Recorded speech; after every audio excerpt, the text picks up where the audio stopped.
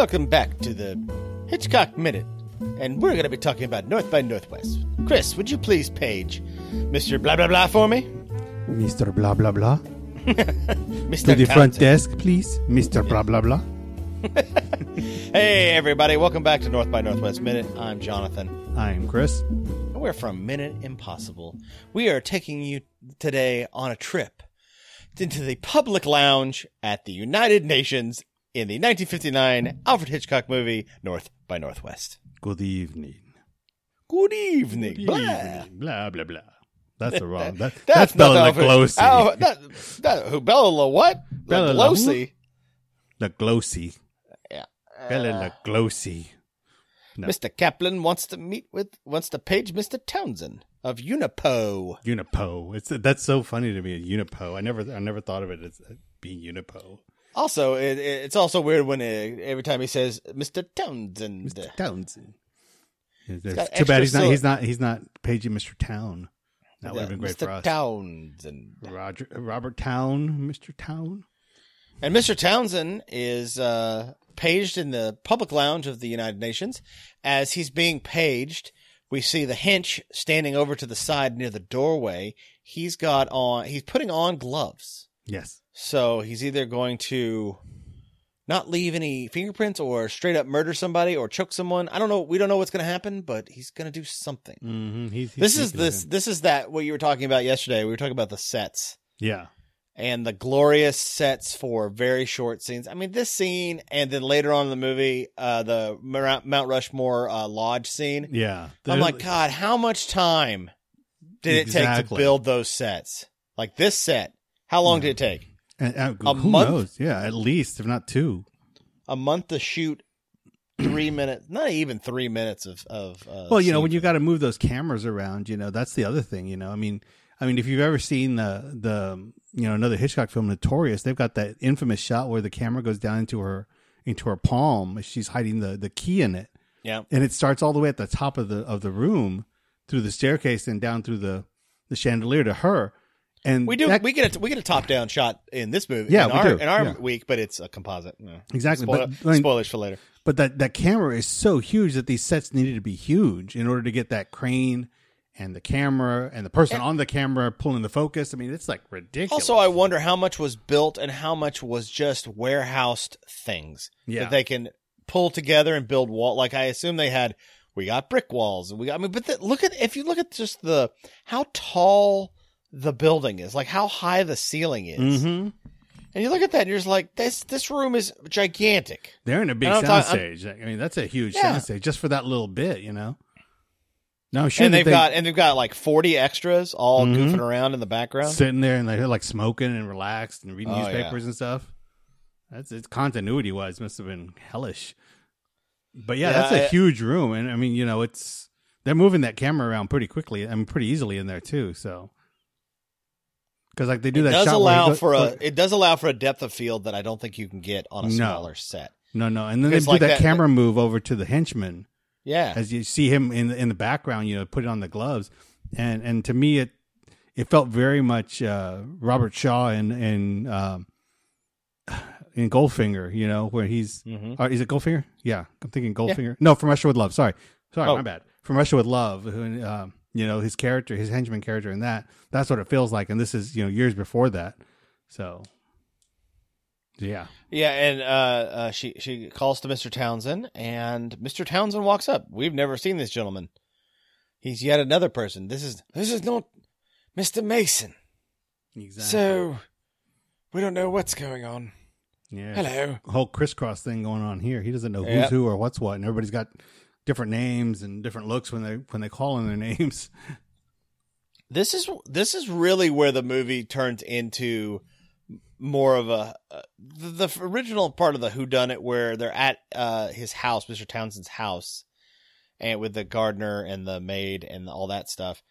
That is and they go back and they're not there, and it's like a completely different group of people. They pretend like they don't know them. Yeah, this is the first kind of like. Well, who's messing with who? Like what is going on? Yeah, exactly. Why are we watching him being confused for somebody when this Mr. Townsend isn't even the person he thought he was. I mean, he used this note to go to the little scrap of paper that had the picture of Mr. Townsend to go to the United Nations. Yeah. And it's nothing. It's literally, it's like this poor guy, this poor schmuck, we're about to find out. Yeah. Not in this minute. But he meets Mr. Townsend. He's like, you're not Mr. Townsend. I'm looking for Mr. Townsend. And he walks up and he's like, oh, hello there.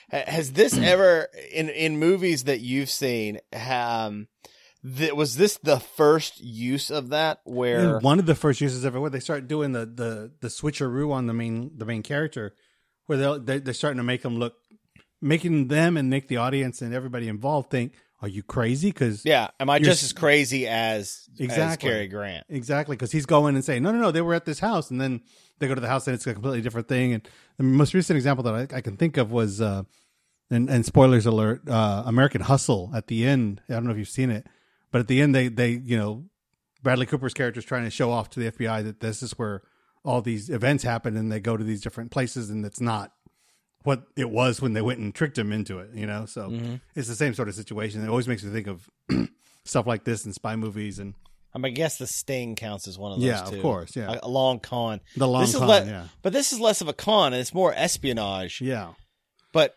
I'm trying to think of a James Bond movie where this was employed, where there was a character who was not a character. That you know what? It happens in For Your Eyes Only. Remember there's Largo? Yeah. There's a bad guy, and he's not it's actually not him. He's using the name of another guy. Oh, gotcha.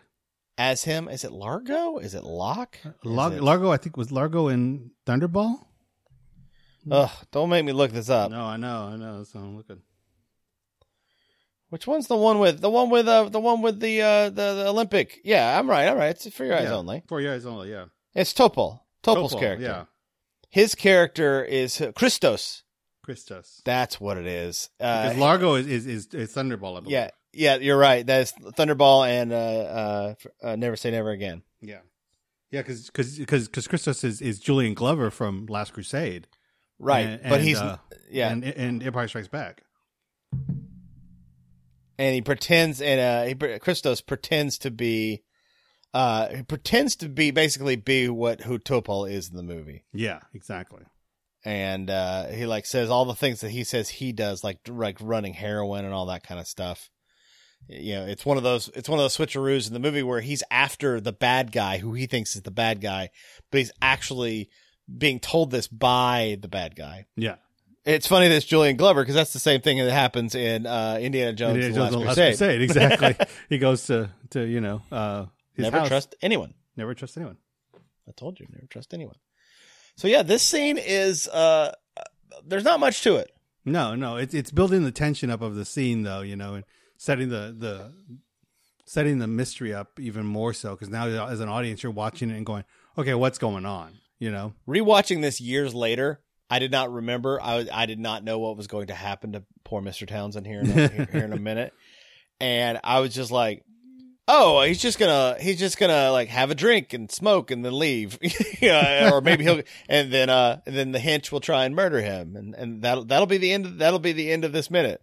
And then when I watched the next minute, I'm like, oh yeah, I totally forgot, because it's the most awkwardly weird scene, and we'll get to that tomorrow. But yeah, I mean, that's the great thing about Hitchcock films to me, and a lot of films. Not tomorrow. It's 2 days from now, on Thursday. 2 days, yes. That's a great thing about a lot of films when you watch them again. If you haven't seen them in a while, you forget that there's these great little moments. And you're like, oh my god, that's right. Like I remember watching a couple of years, maybe 20 years ago now, Raiders of the Lost Ark in a theater at a midnight. What's screening. What's that? That Indiana Jones movie? Yeah, that Indiana Jones. Who's Indiana Jones? He's some archaeologist guy. He's an archaeologist? That's cool. Yeah. But anyway, so I remember watching that at a midnight screening in Dallas and not seeing it in theaters in years and knowing it pretty well, but then getting into the theater and seeing it, and then the truck chase happens and I'm like, oh my god, I forgot about this, and you forget those little moments, until you see it again in a new perspective. And the same thing with these Hitchcock films, you forget all these little bits until you see it again with different eyes. You're like, oh my God, that's right. I forgot about that, Speaking of forgetting, didn't you forget who his roommate was and then remembered in between? Yes. Randolph Scott. Randolph Scott. Yes. He roomed with Randolph Scott for a long time. Is that one of those wink, wink, he might be Yes, gay? wink, wink, nudge, nudge things. Yes, there was actually...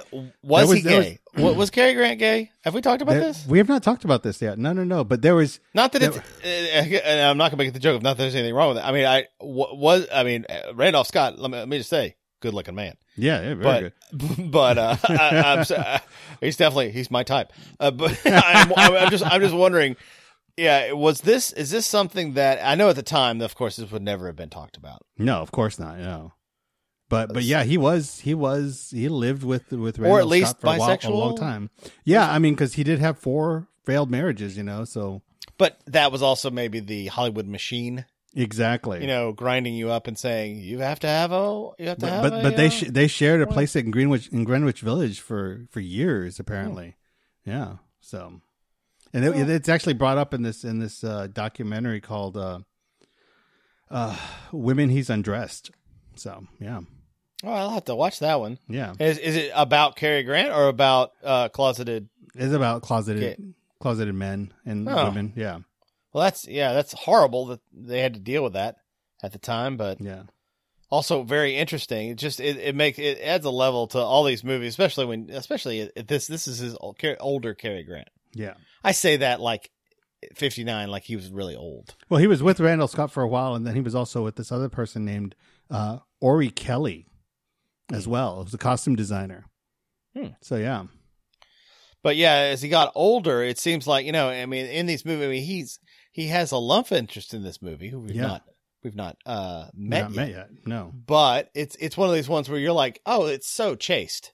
Yeah. It's so, I mean, they try and make it randy with her being in the trundle bed and all that stuff.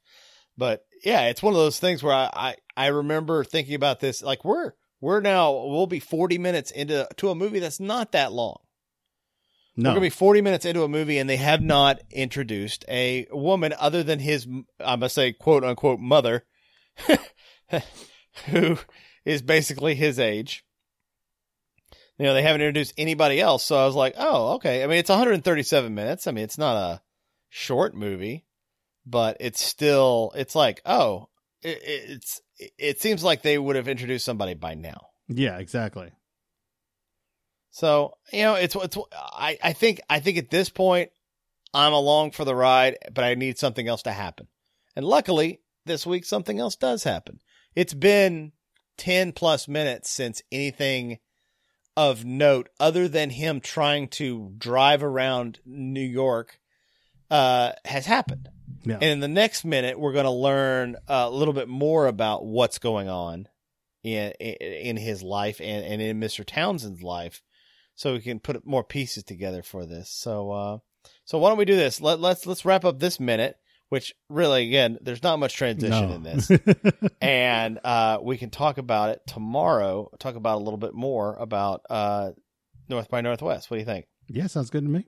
All right. Well, until tomorrow, I'm Jonathan, and this is Chris, and we're from the Minute Impossible podcast. And if you'd like to listen to us, come on over to MinuteImpossible.com.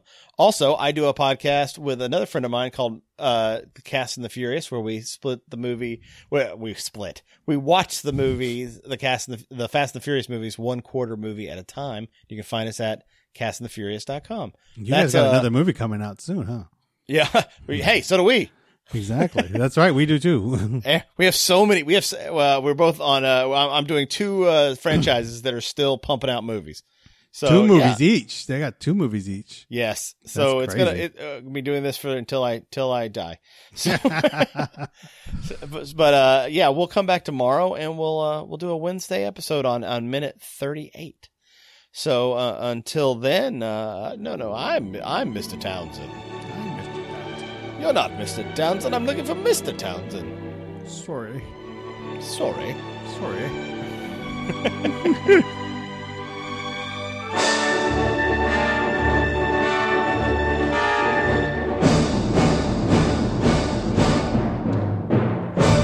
Goodbye, Mr. Thornhill, wherever you are.